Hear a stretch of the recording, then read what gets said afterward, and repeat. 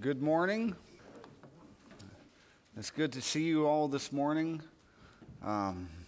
It's good to see everyone's, as everyone says, smiling faces.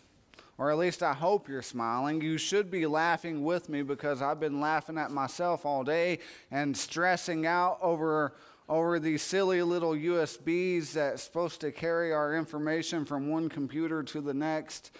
It was very stressful. I called Monty. I was like, Monty, I got a problem. I'm like, I tried to put it over onto my USB and now several slides are missing and I don't know what I'm going to do, but I still got all of them on my phone. I don't know how to get them over here to this. And he's like, well, send it to me. And I send it and it fails. And I send it again and it fails. And I call Ian and I'm like, Ian, send it to Monty. I'm like, let me try restarting my phone, and it was really stressful. And so by the time I got to church, I was just all like, okay. And then I get up here, and I'm like, okay, Justin, here I am. Let's get this going, right? And then I try to open it up, and the whole computer starts to crash. And I'm like, all right, I'm not touching it. Justin, help me. And so with that being said, I'm finally here. I don't want to touch the computer. But if I do, I got it on my phone, so no one worry. I'll send it to you. We want to talk about what we've been continuing in this series of studies. The title I was given is You Are Sanctified. And as we think about this sanctification, how are we sanctified? Well, it's through Christ that we're sanctified. But there's very specific things we have to do in order to become sanctified in Christ. And as we've already studied, and to steal Nathan's PowerPoint to recap a little bit from last week, the whole putting on and putting off of our old man of sin, and putting on that new man which is created in Christ Jesus. That's what we want to do. And so as we recapped what had taken place, you had this great commission that had begun to be preached. Jesus came to his disciples and he told them, I want you to go out into all the world and I want you to preach and teach in my name. That repentance and remission of sins should be preached in my name to him that would hear and believe and be obedient to this message. Those that would hear it, believe it, be baptized in my name would be saved, and his disciples would go throughout the entire world preaching this gospel, this good news message, this saving faith, if you will. Those who would hear this word, who would believe it and would be obedient to it, would be saved. It wasn't simply hearing this message preached would save you. It's what you do with this message once you've heard it. You know, if you look closely in all those accounts of of the conversions in Acts and throughout Acts, you would see that not everyone was obedient to this message that was being preached.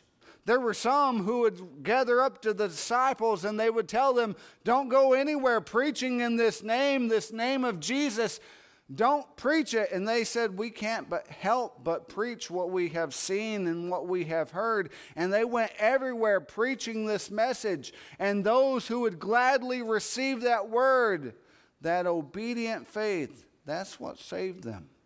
That doctrine of baptism, which Monty covered, was very specific in its requirements about the immersion into water, because of your being immersed in it, crucified with Christ, buried with him in baptism, raised to walk in newness of life, having your sins washed away in that watery grave of baptism. That old man then being put off, and now coming up the other side of baptism, being raised to walk in newness of life, putting on that new man. Salvation was in Christ. And there was no other way for man to be saved. No other name given under heaven whereby we must be saved. That was on Christ. There was no salvation throughout the Old Testament, but rather until Jesus came and he established that. And because that he established this New Testament, this new covenant, he has the authority. Jesus said in Matthew 28 that all power is given unto me in heaven and in earth. Power was given to Jesus. The very first gospel message that was preached, you had Peter standing up and preaching this gospel message, and around verse 36 and 37, he said, that same Jesus whom you crucified has now been made both Lord and Christ. Jesus had that power, that authority. He was made both Lord and Christ, and he is Lord of us all. He's Lord in our life. He's our master. He's the one that we look to for guidance, for help, for a surety. His words are what guide us in the ways that we should go. But it takes commitment. We're committed to him, committed to his cause, committed to his word, to follow after that word. And as Nathan's subject was, we put off that old man of sin, and we put on that new man of righteousness, made righteous by the blood of Jesus Christ, committed now to Christ and walking after his steps, that he would guide us. Paul said in Ephesians chapter 4, verse number 21, he says, if indeed you have heard him and have been taught by him as the truth in Jesus, that you put off concerning the former conduct, the old man which grows corrupt according to deceitful lust, and be renewed in the spirit of your mind, that you put on that new man which was created according to God in true righteousness and holiness. The idea of putting off this old man and putting on the new man is a clear sign to everyone that you're changed, that you're a new creature in Christ. I remember Marlon Cole, several years ago, I heard him preaching this message, sort of on the same subject of conversion. And he talked about this man that he had converted up in the north over around Washington or Oregon, somewhere right in that area. And he converted this man. He was baptized. And of course, as it is, Marlon leaves and he goes about. And about a year later, Marlon comes back. And he comes to this man and he says, so how has being a Christian treated you this last year? And he said, it was great. I don't think anyone noticed. But you know, the truth is people should notice when we're changed. When we've given our life to Christ, people should notice this. This should be a glowing beam of light, of hope, of encouragement to everyone who's around us. If we were a thief, we're no longer a thief. Or a drunkard, we're no longer a drunkard. Whatever sin we might want to insert there, whatever we used to be, we're no longer that. Because we're now committed to the cause of Christ and to that gospel which saved us.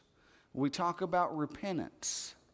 Repent and be baptized, every one of you, in the name of Jesus Christ, as it said in Mark chapter 16. Repent. It's a change. It's a decision that we make. We've heard this gospel message preached, and we're now turning away from who we once were. We're walking in that newness of life. We've been washed by the blood of the Lamb, and now we're different. We want to take that message that we've heard. We want to share it with everyone around us. We want to be someone different than who we used to be. We don't go down into the watery grave of baptism and come out the same person that we used to be. We're someone new. And as someone once said, if we do that, we go down into the water dry sinner and we come up a wet sinner. If we don't have that change, repentance must be there. Knowing this, that our old man was crucified with him, that the body of sin might be done away or destroyed, that we should no longer be slaves or servants of sin. We're no longer a servant of sin. Paul, in his letter to the Romans, addressed this whole idea of being crucified with Christ, being putting to death that old man, and being raised to walk in that newness of life. No longer a slave or a servant to sin. Sin is no longer our master. And that's not so much when we were baptized, but when we changed. We were obedient to it. We made that conscious decision to give our lives to Christ, to walk in that newness of life, to repent, to turn away from. That change has to happen not just on the outside, but on the inside. A change in our heart, the change in how we think, the change in how we speak, the change in how we treat others, the change in how we treat God's word, and what we do with that. There must be a change that happens. Romans 6:16, he says, "Do you not know that to whom you present yourselves slaves to obey, you are that one slaves to whom you obey, whether of sin leading to death or of obedience leading to righteousness?" So the question would be is, who are we making ourselves slaves to today? Do we make ourselves slaves to sin still? Are we actively following a path of sin, or are we seeking to walk in that newness of life? Are we seeking a righteous lifestyle? The idea of change is dominant in the Christian mindset. It's something that we have to have. That's not to say that we're not going to mess up from time to time. We will. I promise I do. But we're not actively seeking and trying constantly to engage in a lifestyle full of sin. It's what we choose every day. We choose it every day.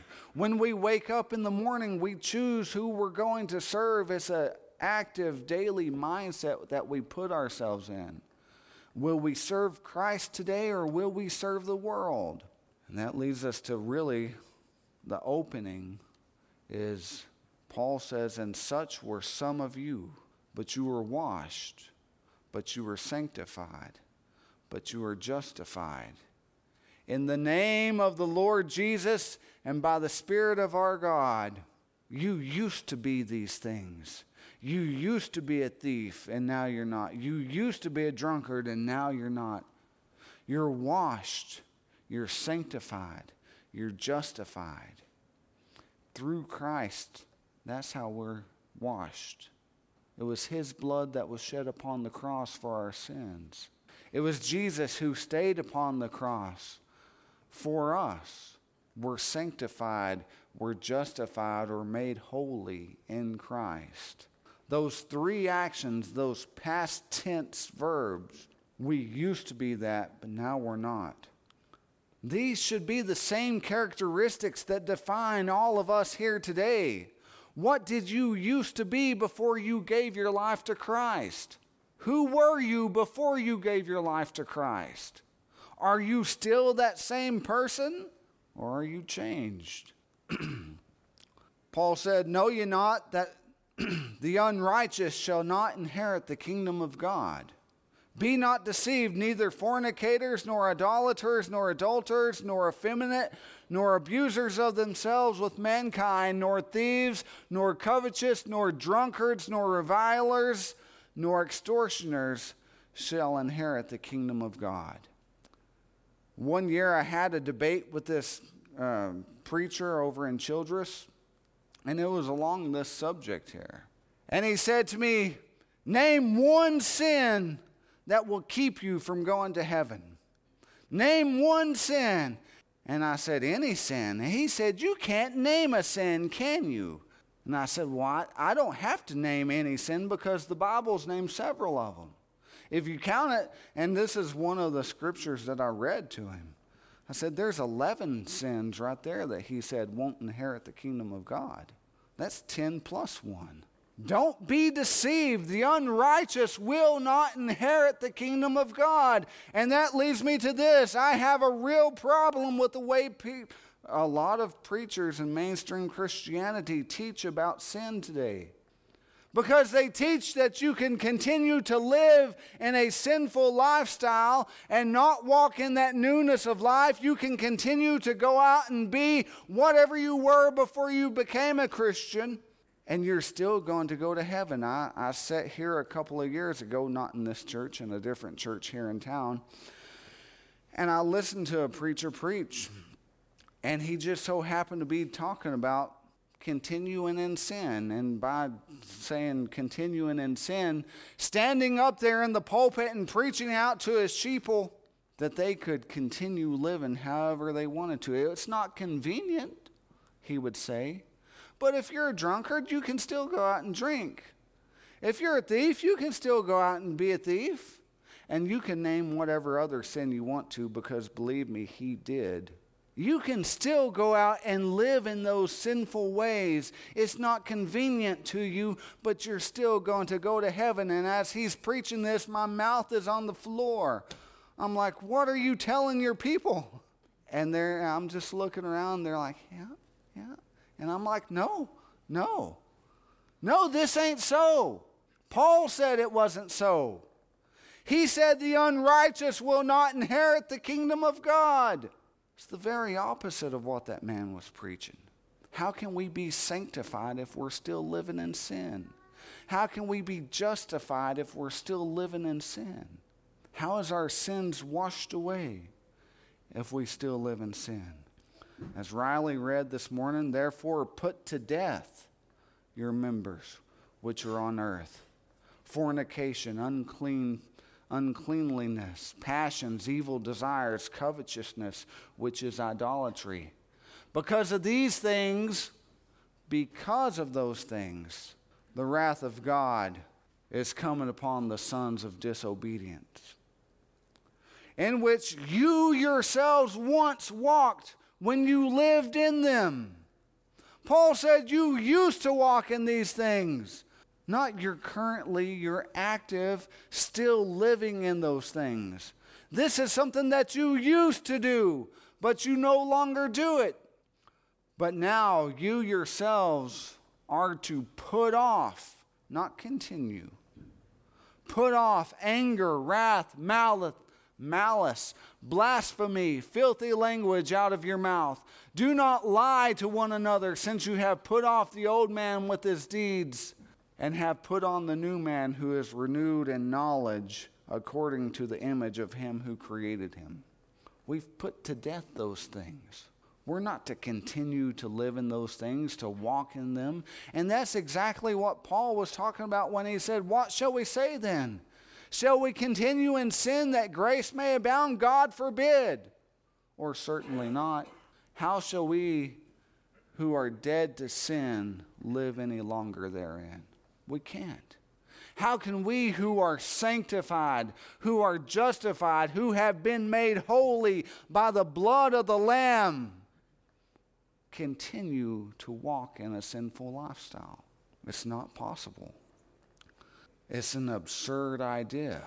There should be a desire that we have once we've made that decision to follow after Christ, to be baptized into Christ, to be raised to walk in newness of life. We should have a desire to allow those things that once defined us to be dead to us, that we're no longer actively following after that we're now seeking to live as Christ would have us to live, according to his gospel, according to his word, according to the principles that we found laid out throughout the New Testament, because he's the Lord of our life. He's the author and authority of our life.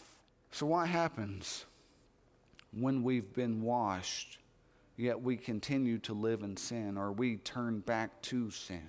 In 2 Peter chapter 2, verse 21, he says, "For it had been better for them not to have known the way of righteousness, than after they have known it to turn from the holy commandment delivered unto them.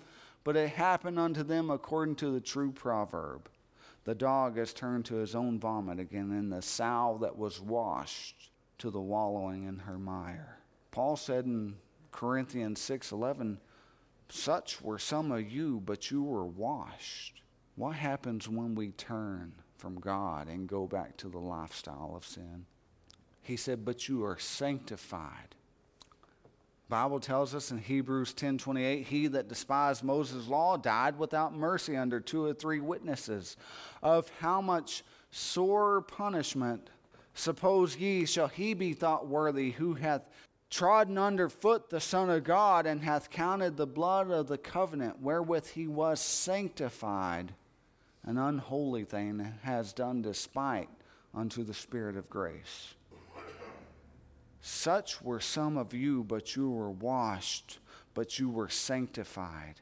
What happens when we've been sanctified, and we have been sanctified by that blood, only to despise and reject that blood, to continue back into sin? He says, but you are justified. Romans 2 and verse 12, he says, for as many as have sinned without the law shall also perish without the law, and as many as have sinned in the law shall be judged by the law. For not the hearers of the law are just before God, but the doers of the law shall be justified. Those who actively seek to do the will of God, or the will of his law, what he has laid out in his scriptures for us to do, those are the people who are justified, who have been washed, who have been sanctified, who have been justified by Christ, following his commandments, doing what he's told us to do. Jesus would tell his disciples in John 6 and 46, why call ye me Lord, Lord, and do not the things which I say to do? How can we call Jesus our Lord today? How can we say that we're sanctified, that we're justified, that we're washed by Christ, if we continue to do the things that he's told us not to do? That past tense, it's something that really played with me here as I studied for this sermon, and as I tried to put it together. That past tense, who we were.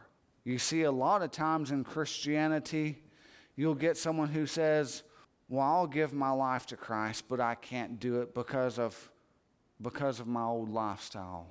You know, no one would ever accept me in the church. I'll come to church, I'll sit on the back pew.